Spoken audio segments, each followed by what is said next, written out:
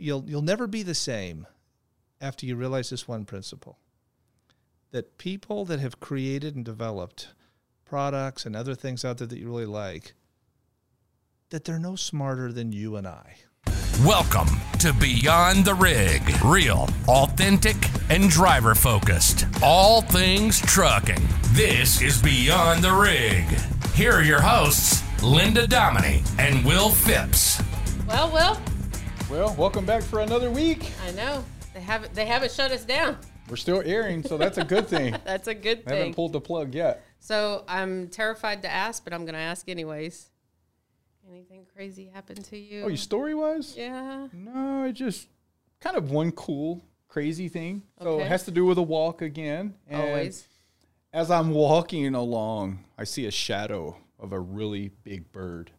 And where I live at is in the desert, as I've shared with other people. And I see the shadow, and I look up, and it looks like a hawk or something has a really big snake.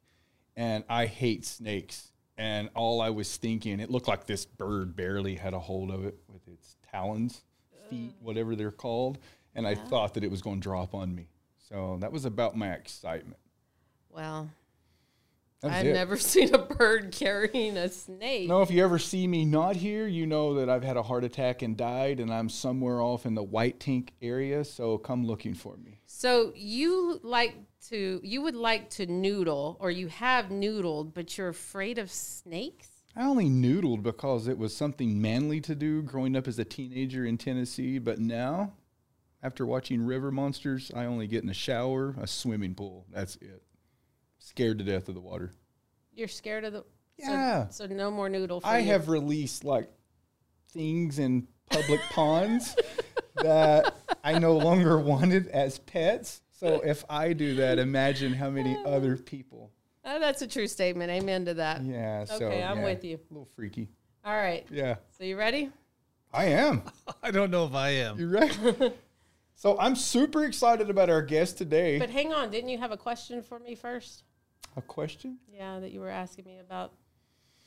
Oh, our guest. Yeah. Yeah, so kind of like where I was referring to my wife, every time I start saying something kind of stupid or getting off track, does this guest have a certain look, like he rolls his eyes, he looks to the ground, he'll twitch his ear, because most people have these twitches where they'll rub their nose. Is there something I should look for? If you see him rub your nose, you're done. Okay. No, I'm just kidding.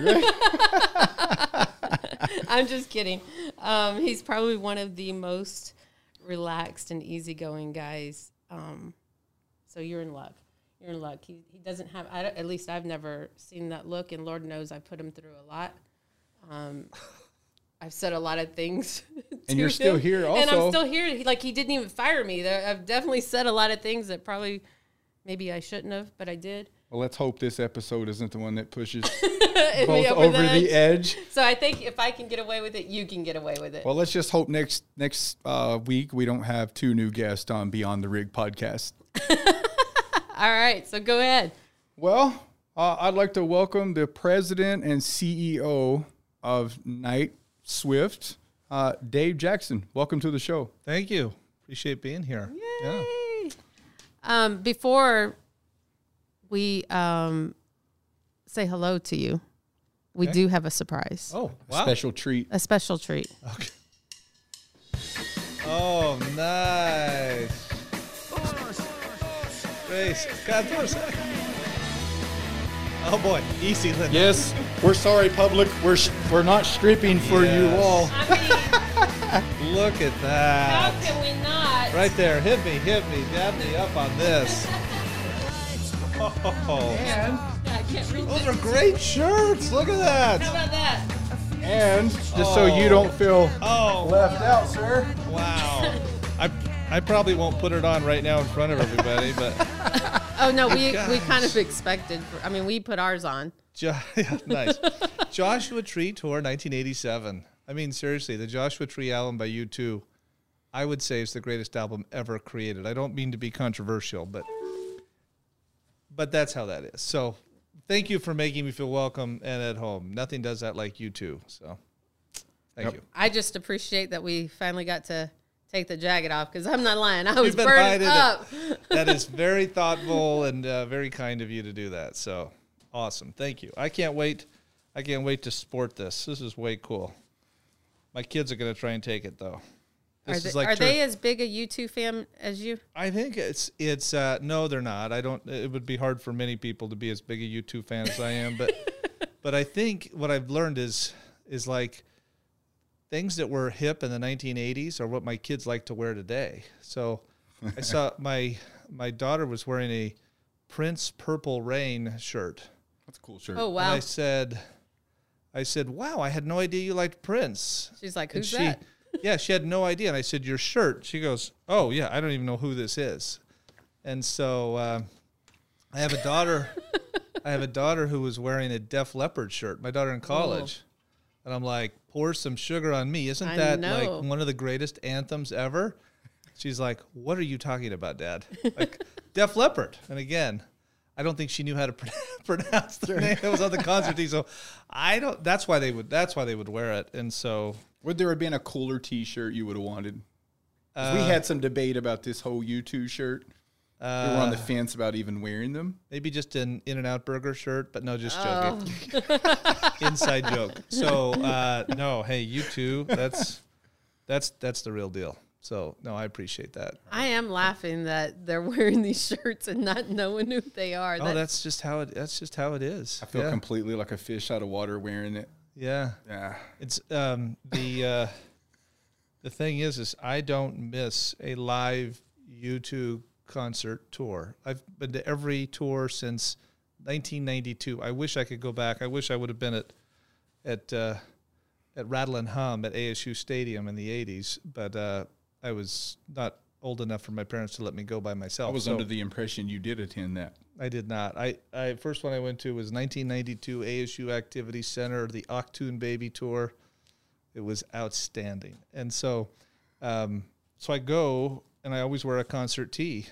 And so they're getting a little wore out, because I've got like 3 that I keep wearing. And so now I've got a new one for the mix the next time I go. So thank you very much. And you do have to get a photo.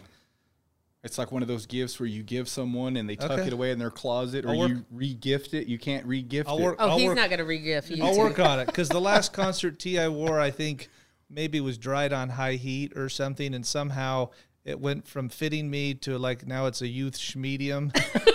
And when I put it on, I look like 15 pounds in a 10-pound bag. So this ought to help me be able to breathe. Thank you, guys. Appreciate it. You're welcome. Thank you. You're welcome. So if you hadn't realized, this is Dave Jackson, the president and CEO of Knight Swift Transportation, right? Absolutely. You say that with a question mark. I think that's true. Yes. Yeah. He absolutely thanks is for president. Thanks for so having I'm going me. to tell you some fun things about old Jackson. And do people know you were my assistant for a period of time? No, well, you know what? I think, in my bio, I think they know that I did work with Dave for... The one that just came out? How long was it with you? About a year?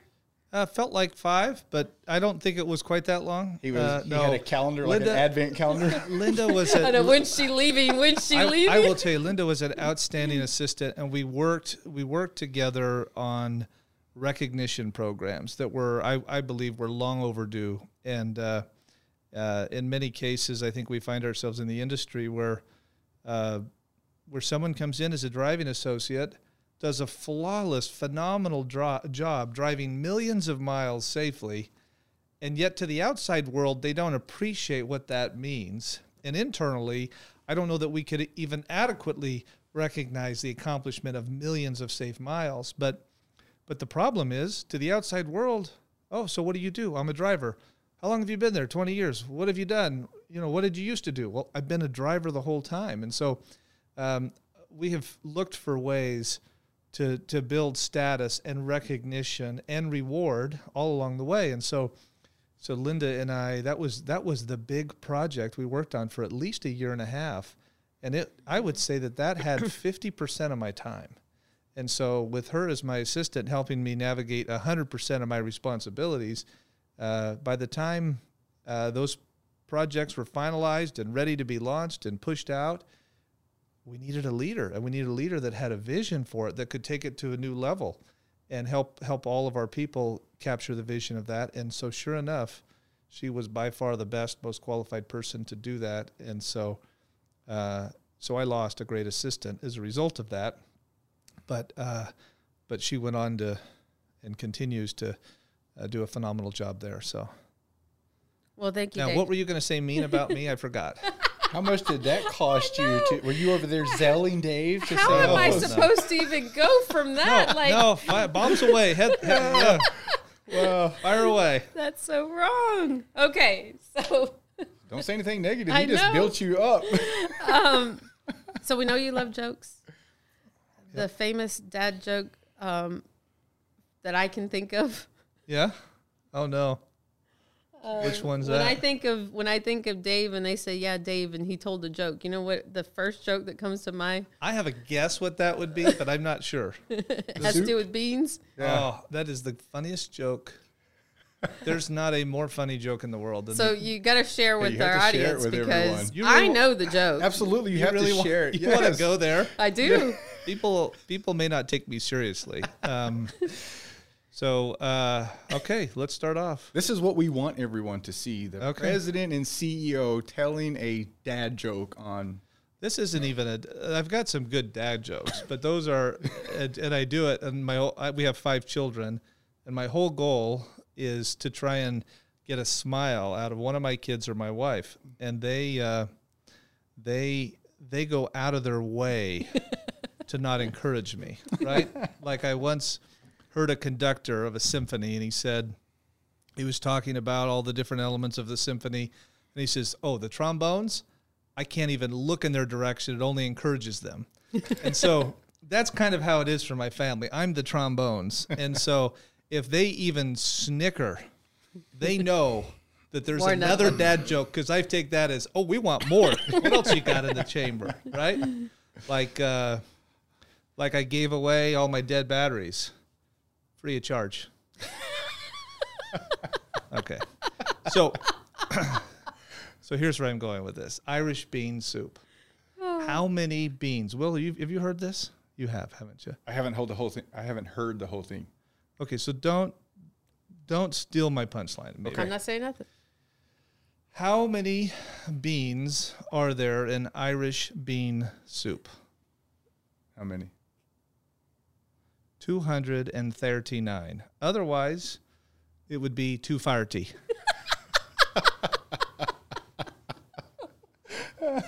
Somewhere on the road is somebody driving that knew the answer and was screaming, 240, 240. And for everybody else who just heard that for the first time, you may be like me and you're haunted. And later this evening, the phrase 240 will come to your mind and you'll just laugh for no reason. And then you'll try and remember to tell the joke and it may not come out quite as smooth. It'll be but butchered up. so it was for me. It took a while. Some other dad's going to be telling Anyway. that joke. I just want you to know every time they say, oh, yeah, I was in there and then Dave told a joke, I was like, oh, God, is it the Irish bean? Tell me, is it the Irish bean? So you don't have a joke? I don't have a joke. I'm not a dad. None? No. And you had to have heard something. Oh, I've heard lots. It's funny because we call that dad humor. I think it's just good dry humor, and Think so? It is. yeah, and it's hard to remember those jokes. Someday, It is. I want to have a dad joke for every letter of the alphabet. Like so that you can Oh. just. I think it would be good for your mind just to be ready. Like a Rolodex of dad jokes? Yeah, like the letter D. Think dog. So you'd say, my wife asked me if I'd seen the Dog Bowl. And I said, I had absolutely no idea he could do that. Right? Or maybe E. So if you go letter E, you say, what does ET stand for? Well, I'm assuming it's not extraterrestrial. So what is it? I just botched that joke. That was bad. Yeah, that was bad. That's why I don't do this for a living. It's, what is ET short for? Is it extraterrestrial?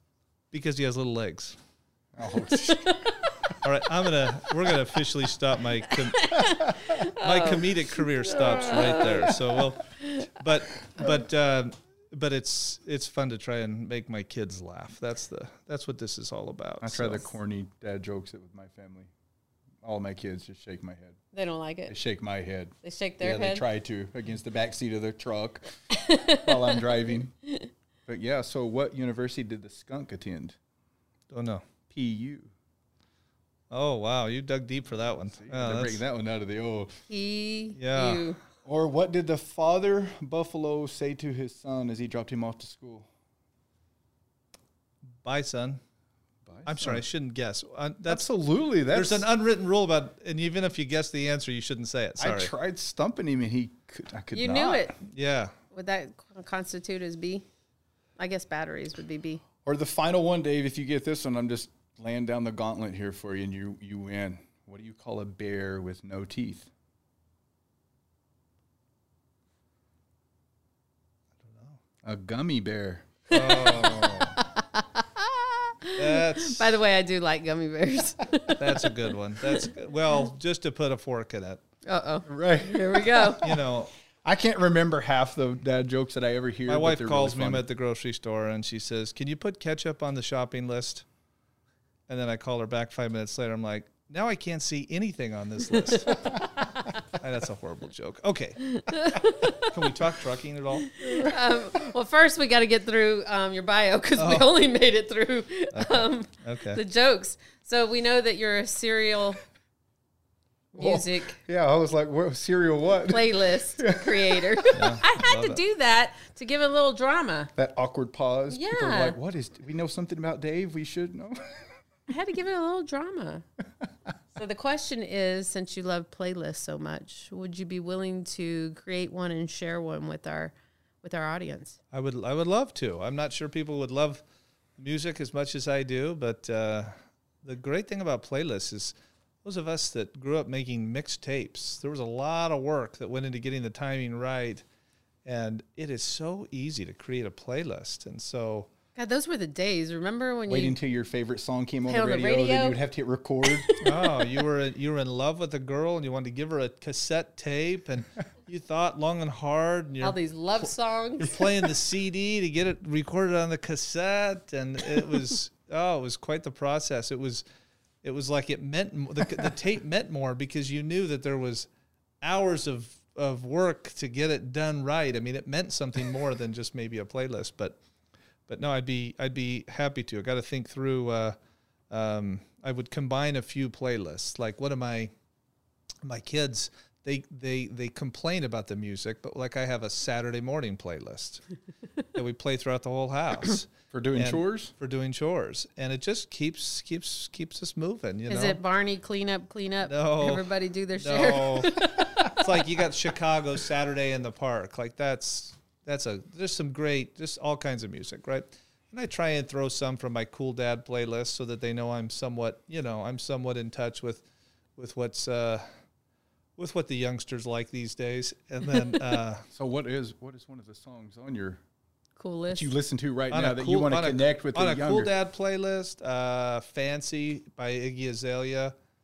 That's always a go-to. I mean, you can't. I have a playlist called the Head Nod playlist because it is you're it's doing your head. physically impossible for you to listen to every song on that list and not start to move. Get you into know, the rhythm. get into it a little bit, and then The head nod. but then I would tell you though, this tells you kind of how old I guess I'm getting. Is my favorite playlist right now, and it always changes, is my couple skate only playlist. So these are songs. Oh. These are songs you would hear in the '80s at a roller rink for a couple skate only song. And my blood pressure will drop 10 points just listening to that music. Gosh, So, I remember that. I mean, those were the days. Yeah. Yeah. You know what I thought of when he was talking about doing the head nod?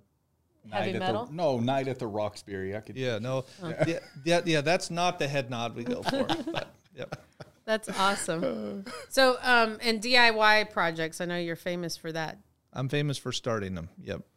Nobody starts more than I do, and occasionally I finish them, but not very often. But no, yeah. Yeah, see, I I look for- learned that the other day. You're pretty crafty. I don't know if I'm overly crafty. I think I just feel like being creative is like one of the great privileges of life. the ability to try and envision something that doesn't exist today, and then bring it to pass. And so, Dave, I look for that. The entry that you created with the tile and the drain in the center, so that when the rain falls in there, as you're going into your house with the swing, like, that was awesome. Oh, well. You completed it, right? We did. And then for some reason we sold that house. I moved to another house and had to go create. My wife thought that the reason we moved 2 blocks, created a lot of brain damage for ourselves. But my wife was convinced it was because I just needed more blank Canvas to go re-landscape again. And I think she's kind of right. I think there's something that you enjoy in doing that. So you get it all perfect, then you sell it, move into another one. Yeah, then we're done. That's exactly what we've said. Is we put our heart and soul, and the kids help me. We design and landscape a backyard, and it's for another family to enjoy. You know, that's actually kind of cool though for the kids, right? For them to experience that way when they go to buy their own house, they at least have Someday they'll feel that way. Yeah, yeah, I'm sure right now they don't, but I mean, in reality, it is kind of cool. It rubs off, just like my kids who have complained about how I'm always playing Name That Tune in the car. We're always playing music in the house.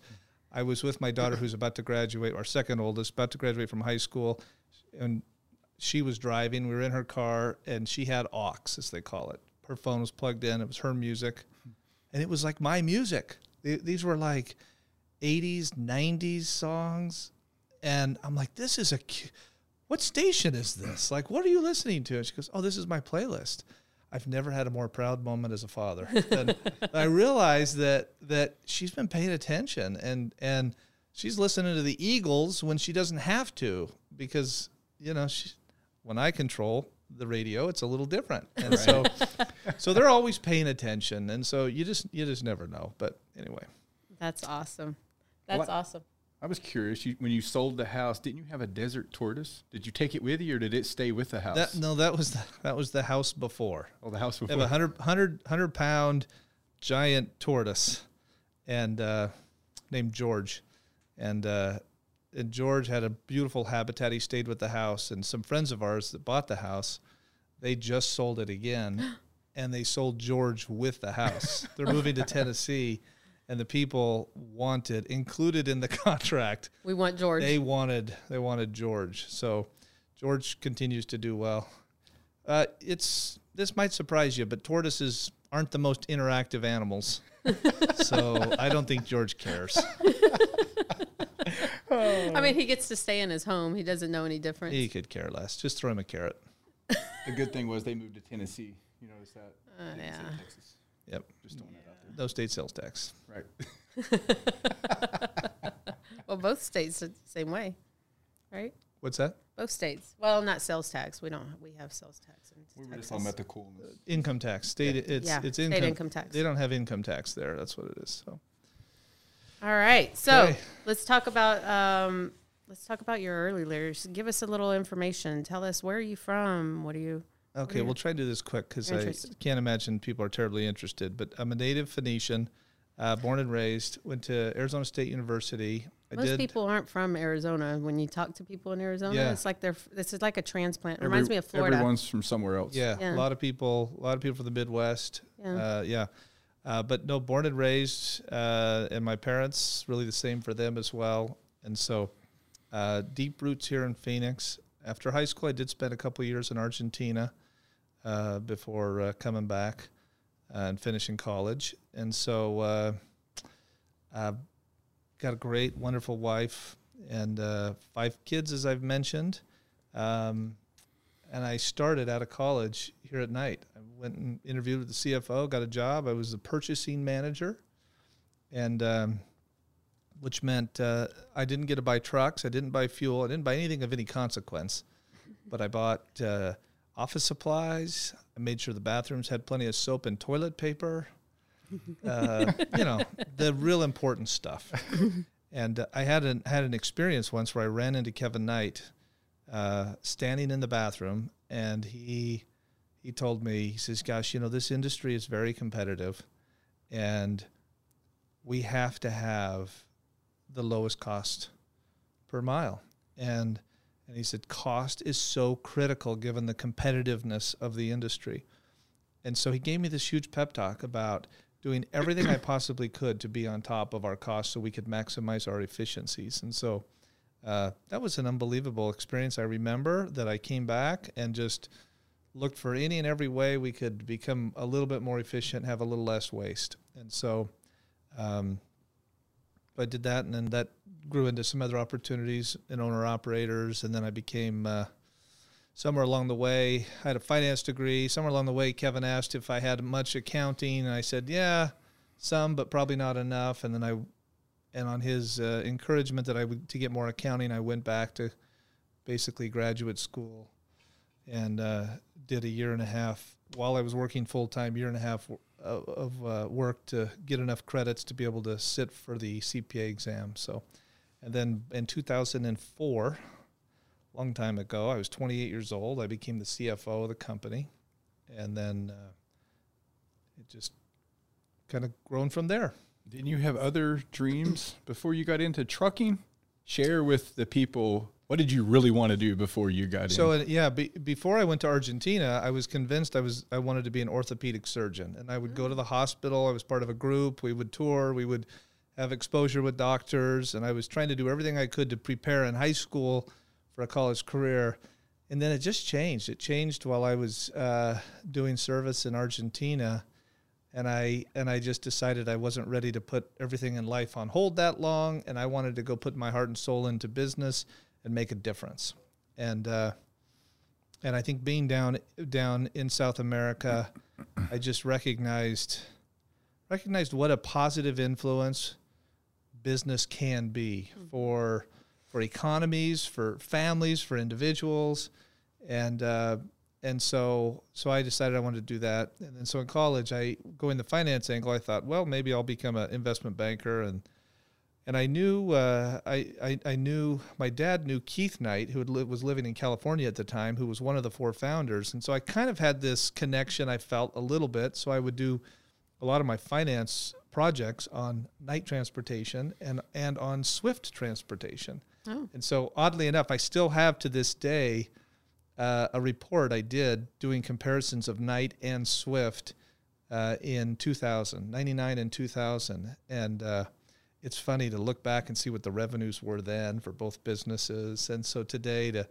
to be just in a small way involved with everything both those companies do is kind of exciting. So that's so cool. So I'd say, though, after about a year and a half in, I made this personal commitment where I said, okay, I'm not going to go follow what the professors told me, which was constantly be auctioning yourself off to the highest bidder. I said, I am going to put my heart and soul into learning everything I can about this business, regardless of whether or not it has anything to do with the job title I have today. I'll be valuable to this company if I can understand every area, and I can just take this curiosity and be intentional about it and learn as much as I can. And so I began to get my hands on industry-related articles. Anything analysts would publish about our company, I would try and get my hands on, and I just came deeper and deeper in love with the challenge and concept of transportation, truckload transportation, and particularly the mission and purpose of our company. And it's just been absolutely fulfilling and satisfying to be involved. Work is never done, can never do good enough. Can never have enough influence or reach, but boy, oh boy, is it a pleasure to work close with great people who care, who want to try and do it the right way and do the right things. And so that's more than you wanted to know about me. So I know you said you took the CFO position at 28. That's really young. Yeah. For that big of a position. Yeah. I mean, that's a huge position, especially at your age. Yeah. Challenges? Did you have any challenges? What were your... Yeah, it was a little tough. I mean, I was... number one, it's not a huge vote of confidence when my pay was, I think, $66,000 for that big time executive job. That told me they don't want to overpay me and lose me when this doesn't work out. They want to keep me and have me do something else because I'm probably good at cleaning floors and stuff. So Definitely ordering toilet paper, right? like nobody's business. Yeah, who knew that would become someday such a important function? But when I first started the audit firm that we had, they weren't involved in the process enough, or had whatever their reasons were, and they resigned. And they quit and gave us notice. And when you're a public company, I had 4 business days to tell the public that we weren't going to have our audit partner. So I had to work really quick to get another one of the big 4 audit firms on board before they knew that I didn't have one, or we would have paid a lot more money for them.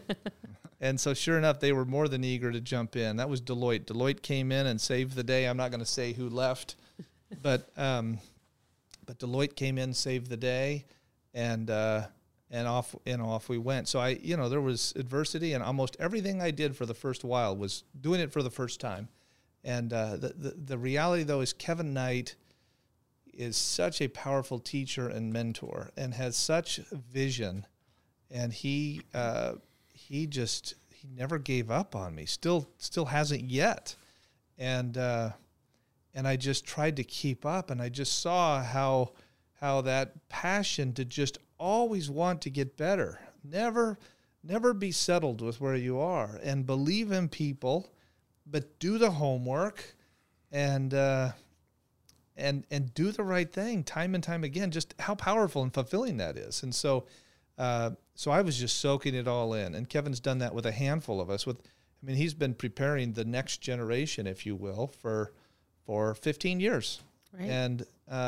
And that's a lot of work. And we haven't worn him out totally yet, but that's huge, because, really, if you look at success, if you were to try and put a definition on what is success, it sure seems like it's a combination of the results that you get and the development of the people that happens while you're getting those results.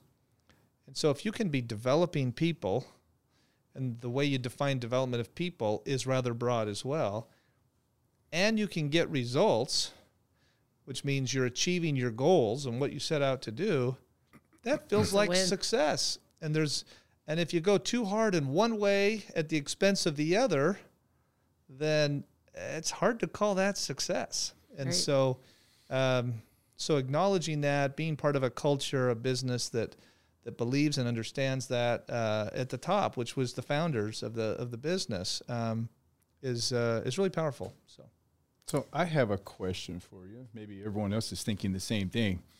You're president and CEO of the Swift and Knight, large company.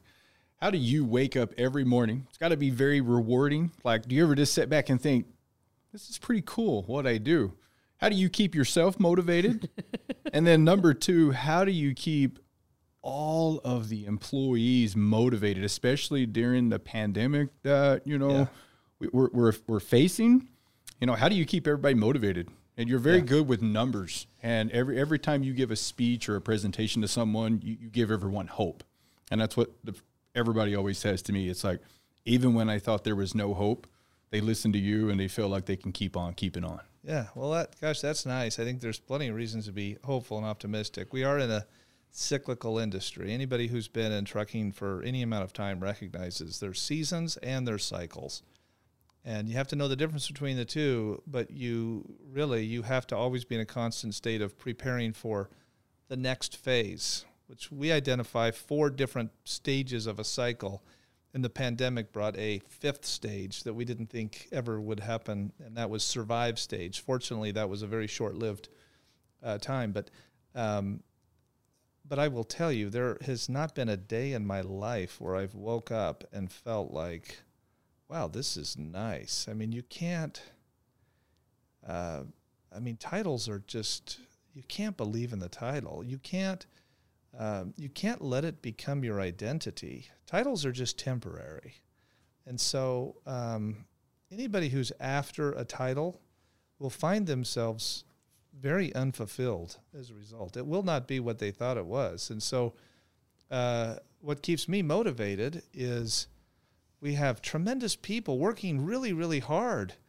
And my responsibility is to make sure that we're not heading in the wrong direction. I have to somehow see around a corner that nobody can actually see. And so, like yesterday, we had a group of people, and this group was the right group to address a certain issue, and we are trying to anticipate, predict, and create the future 5 years from now. So we've spent 4 hours on a rather narrow topic, but we're trying to create something that doesn't exist, and we're trying to get there collectively as a group. And so because of that, the expectations are so high that you're never comfortable. And we've had people say after we have a really great quarter where we beat earnings expectations, or maybe you could even say outperform everybody in the industry because of profitability. And we've had people say, oh boy, you guys must be this must be an easy quarter. You're all feeling great. No, Adam Miller, our CFO, and he's the president of Swift. We sit there after a great quarter and we look at each other and we just say, how in the wide world of sports are we going to compare against this next year? Mm-hmm. And so I don't want to say we enjoy when we don't do so well. Relatively speaking, Knight Swift lead the industry in the areas that matter most. Safety, profitability as two good examples. Return on investment. And so when we know we're going to have something that'll be easier to compare to next year, that actually feels a little bit better because we're living in the future. What's happened in the past, that's old news. So I don't mean to, I'm grateful for all the opportunity, grateful for everything, but there is absolutely no resting on laurels. In fact, I think apathy is the equivalent of decay. And that's something that people don't understand. If you're content, or if you ever let yourself in your mind say I'm good enough, or this is good enough, you are already in a state of decay. And so the opposite of apathy would be just to have a deep down desire, maybe even a passion, that might be the right word for it, of just getting better. And if you're just always trying to get better, you won't be apathetic. You won't be subject to decay. Now, like when I do my home improvement projects that are more of mental therapy than anything else, or more of trying to get my kids engaged in projects and building kids and people instead of building a structure. I'm known to quote my grandfather, who says, my wife doesn't appreciate this totally, but I'll quote my grandfather when we're building something and, it's getting long and hot, and just say, hey, that's good enough for the girls we date. Tell my son that. Oh, I'm sure she doesn't. She thinks it's funny, I think. Or that's good enough for government work. Well, you can do that on your home improvement projects, but you can't bring that attitude into the areas that matter most in life, for sure. So I don't mean to be preachy. I'm just a couple of humble observations. So there is a poster in your office, Jackie Robinson poster. It's I know you shared it with us in several meetings, but I think that particular poster has great meaning, and we're going to show a picture of it, and we'd like for you to share the meaning behind that. Why I like it? Yeah, so it's a framed picture in my office at home. And so with all these video calls we've been doing, it's what you see. You see me, and then you see the great Jackie Robinson stealing home in a World Series with Yogi Berra, who was one of the best catchers, one of the fastest swipes, and Yogi couldn't get him. And I love it. It's this moment of, number one, who steals home, especially without a helmet? And Jackie Robinson was so disruptive on the base path. He was just so disruptive. But when I look at that picture, I just think no fear. Mm-hmm. I think just go for it. There's so much energy. There's a never say die on a multitude of issues. What Jackie Robinson, with all odds against him, what he had to overcome racially, The fact that he played baseball differently than other players did, there's a racial component, but that is, you're not giving Jackie Robinson full credit if that's where you stop, because he played with his entire heart and there was no fear. And so I look at that like on my other wall that you don't see when you do video calls. I've got a picture of a moon print from the Apollo mission. And it's just it's a boot print that when you look at it, you'll know where that is. You know that's the moon. And it's like, hey, why not go for the biggest and the best? Why not give your very best? Why not reach for the stars, so to speak? And life's too short not to. And so there's Steve Jobs is famous for saying, you're never different. I'm going to botch this, but to paraphrase, that you'll never be the same after you realize this one principle, that people that have created and developed products and other things out there that you really like, that they're no smarter than you and I. And so that was kind of a principle inside the mind of the 1990s Steve Jobs, who just did not allow for self-imposed restrictions and limitations.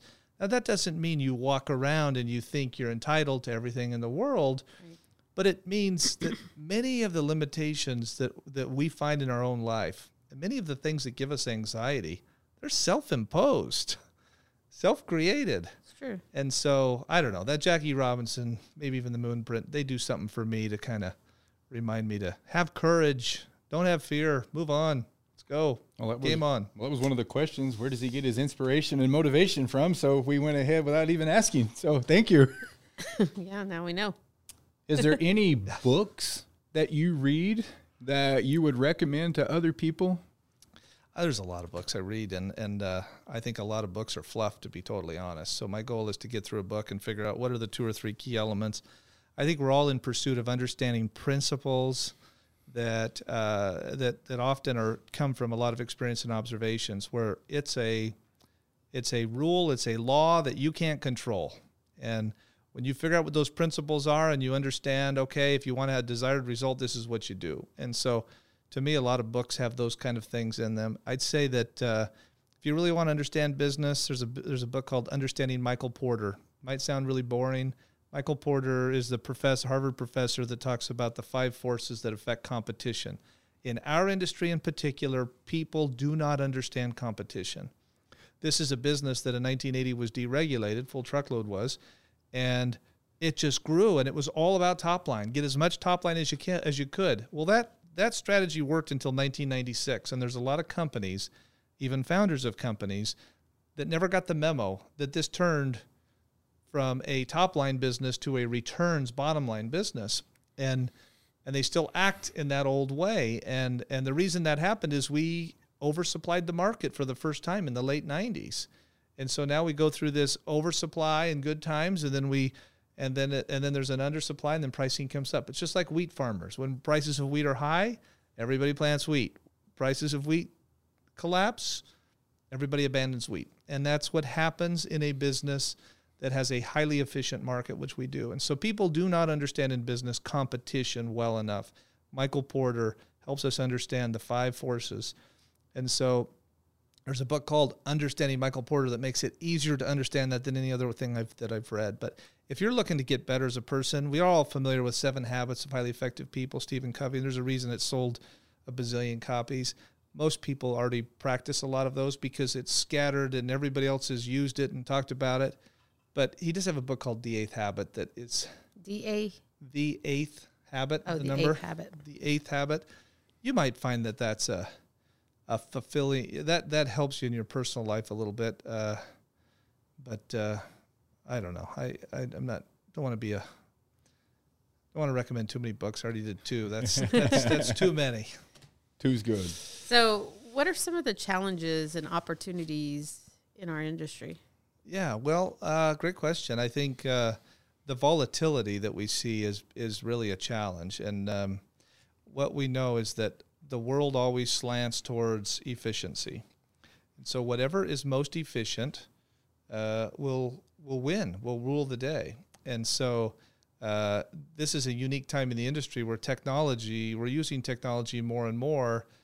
And, this is an industry that you can't fake your way through it. You can't fake your way through hauling a load. You can't fake your way through buying a truck. And so, but there's all kinds of things out there where you don't have to have any tangible assets, but you can digitally represent that you're all these things. And so it can be a little bit misleading for people. So I think recognizing true efficiencies is a key element. And so I think as a company, we've recognized some of those breakthroughs. And I think other companies, Knight-Swift isn't alone in that. I think other companies are realizing that there's some real power in efficiencies. I'm probably not ready to share what we think are the ultimate and where the world is 5 years from now and 10 years from now. But we have a very, very strong opinion on that based on the world moving towards efficiency. I would say that maybe in the more immediate term, there is safety technology that exists today that can dramatically improve the overall safety of the industry. And we've seen that in company instances. There are some companies, and this is all public, you can go look at serious injury and fatal crashes per million miles and see how companies stack up. And if you go look at that, you'll understand that we speak from a position of credibility, and we understand what it takes to do that. But drug use has to be completely eliminated from this industry. And some have found ways to do that. And it's important and it's dramatic. And it's for the many professional drivers that are doing it the right way, we shouldn't tolerate it. We shouldn't tolerate people that have real serious issues. That there are other things they can do, but moving 80,000 pounds isn't one of them.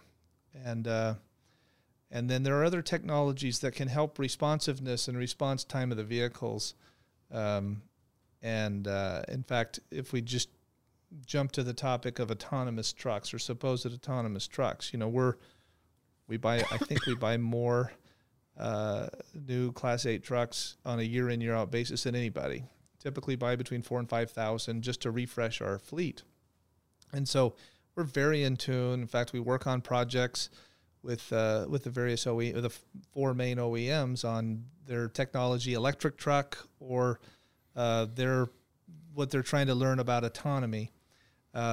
Level 2 autonomy is a situation where you have a driver, hands have to be on the wheel, and there's sensors to know, but you now have not just the ability to use accident mitigation or accident avoidance technology that we and many others use that really look at the vehicle most immediately in front of you, but now you have the ability to look at all objects about 200 yards in front of you and to the side of you.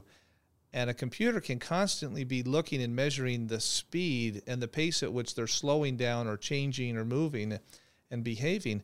And we can't do that. We can't see that. We don't know. We can't calculate all of that as we're driving. But it, in essence, almost puts this safety barrier around a truck that's pretty powerful. Now, the problem is for the autonomy guys who are out there trying to raise $1 bazillion, if you come out and say, we're a safety company and we're just going to improve safety, that doesn't get you the big valuation. That doesn't give you the Tesla valuation.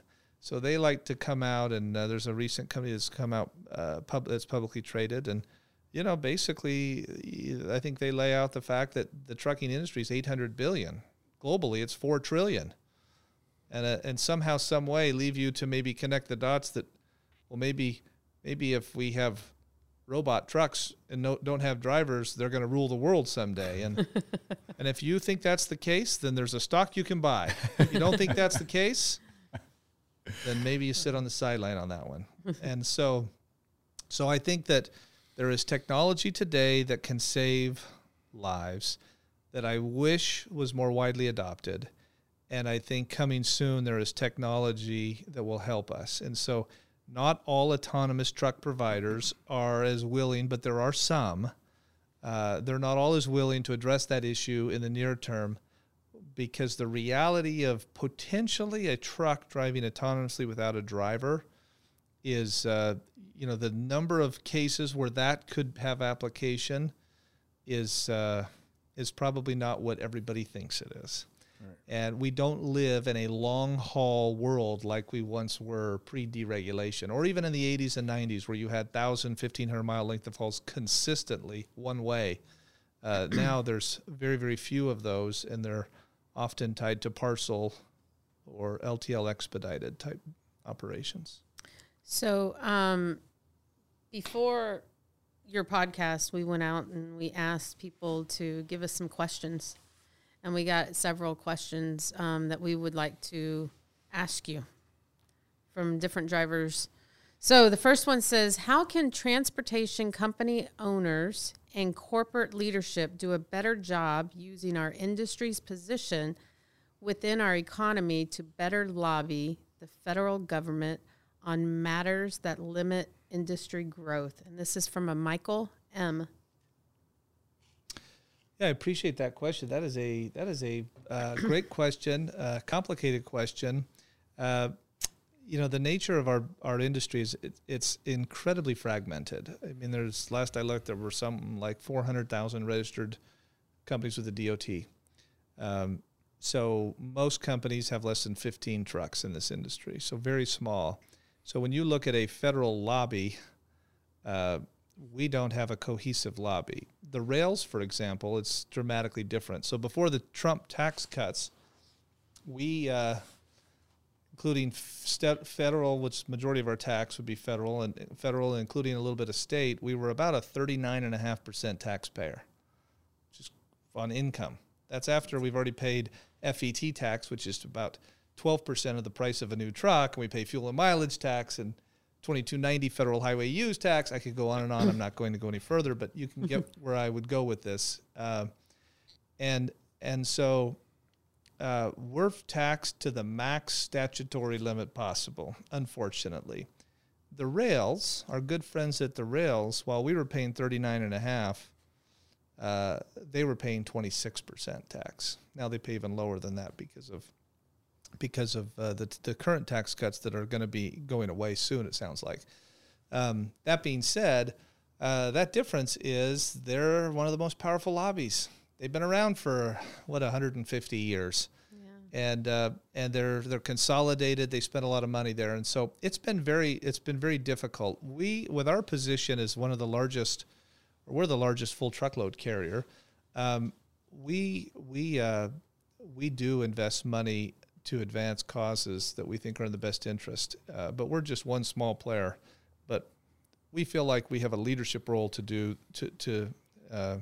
play in that. And so it would be wonderful if we all could get on the same page. The reality is the margins in our business are not big enough that most companies can afford to set some money aside for, which is what it takes to hire smart people that can go and get the story out. So I would say there are a couple of things that stand out. Size and weight changes can sometimes be problematic. And I think people don't understand the unintended consequences of safety, both on the road and to the driver. So, if they want to make longer trailers or want to do twin trailers that are longer, that can have an adverse effect. I mean, a several thousand-pound con gear to do doubles that are longer would be a serious problem for our industry. There already isn't enough space to park. Can you imagine if size and weight is further increased? Our ability to stop a truck and a trailer as fast as humanly possible, gets even more difficult if we add more weight. And so those are issues that I think we have to, if there are some trying to exploit and get more out of us that work against those very important principles, I think that's when we have to rally together. But there is no silver bullet to how you do that in the short term. And he's already talked about the second question here. Comes from Max. He was asking, could you speak to the future of self-driving cars and their impact on what it will do to truck drivers? Yeah, it's hard to say. I mean, the technology is impressive because it just has the ability to constantly be measuring what is all going on around one another. I suppose that if the day came where enough vehicles had that kind of technology and we had technology that could see, it's possible that it would lead to safety for all of us. I would say that when you have vehicles that can see our truck and know our speed beyond just an individual's ability to pay attention, that probably helps us in the long term. Now, again, I don't know how many of these trucks are going to be how many of these cars will be driverless, where it's just driving itself. But this driver assist, I think that there's a case for that. But it almost feels like we have to let all the hype wear itself out a little bit. Like, you remember the early days of the internet, Yahoo, the market cap of Yahoo, the company in 2000, I remember looking at it, and in order to justify the valuation, they would have had to have annual sales more than all U.S. retail sales, which is impossible, right? And so sometimes we just there's this fantasy land that once it settles down, guess what? You end up with a pretty good search engine that can be used in a whole bunch of ways. I kind of think a lot of that happens with the safety benefits that can come once we get over the fact that you know what, it's okay to have human beings in cars and in trucks. Right. I hate the fact that we even refer to human beings like that's not an obvious. But anyway. All right.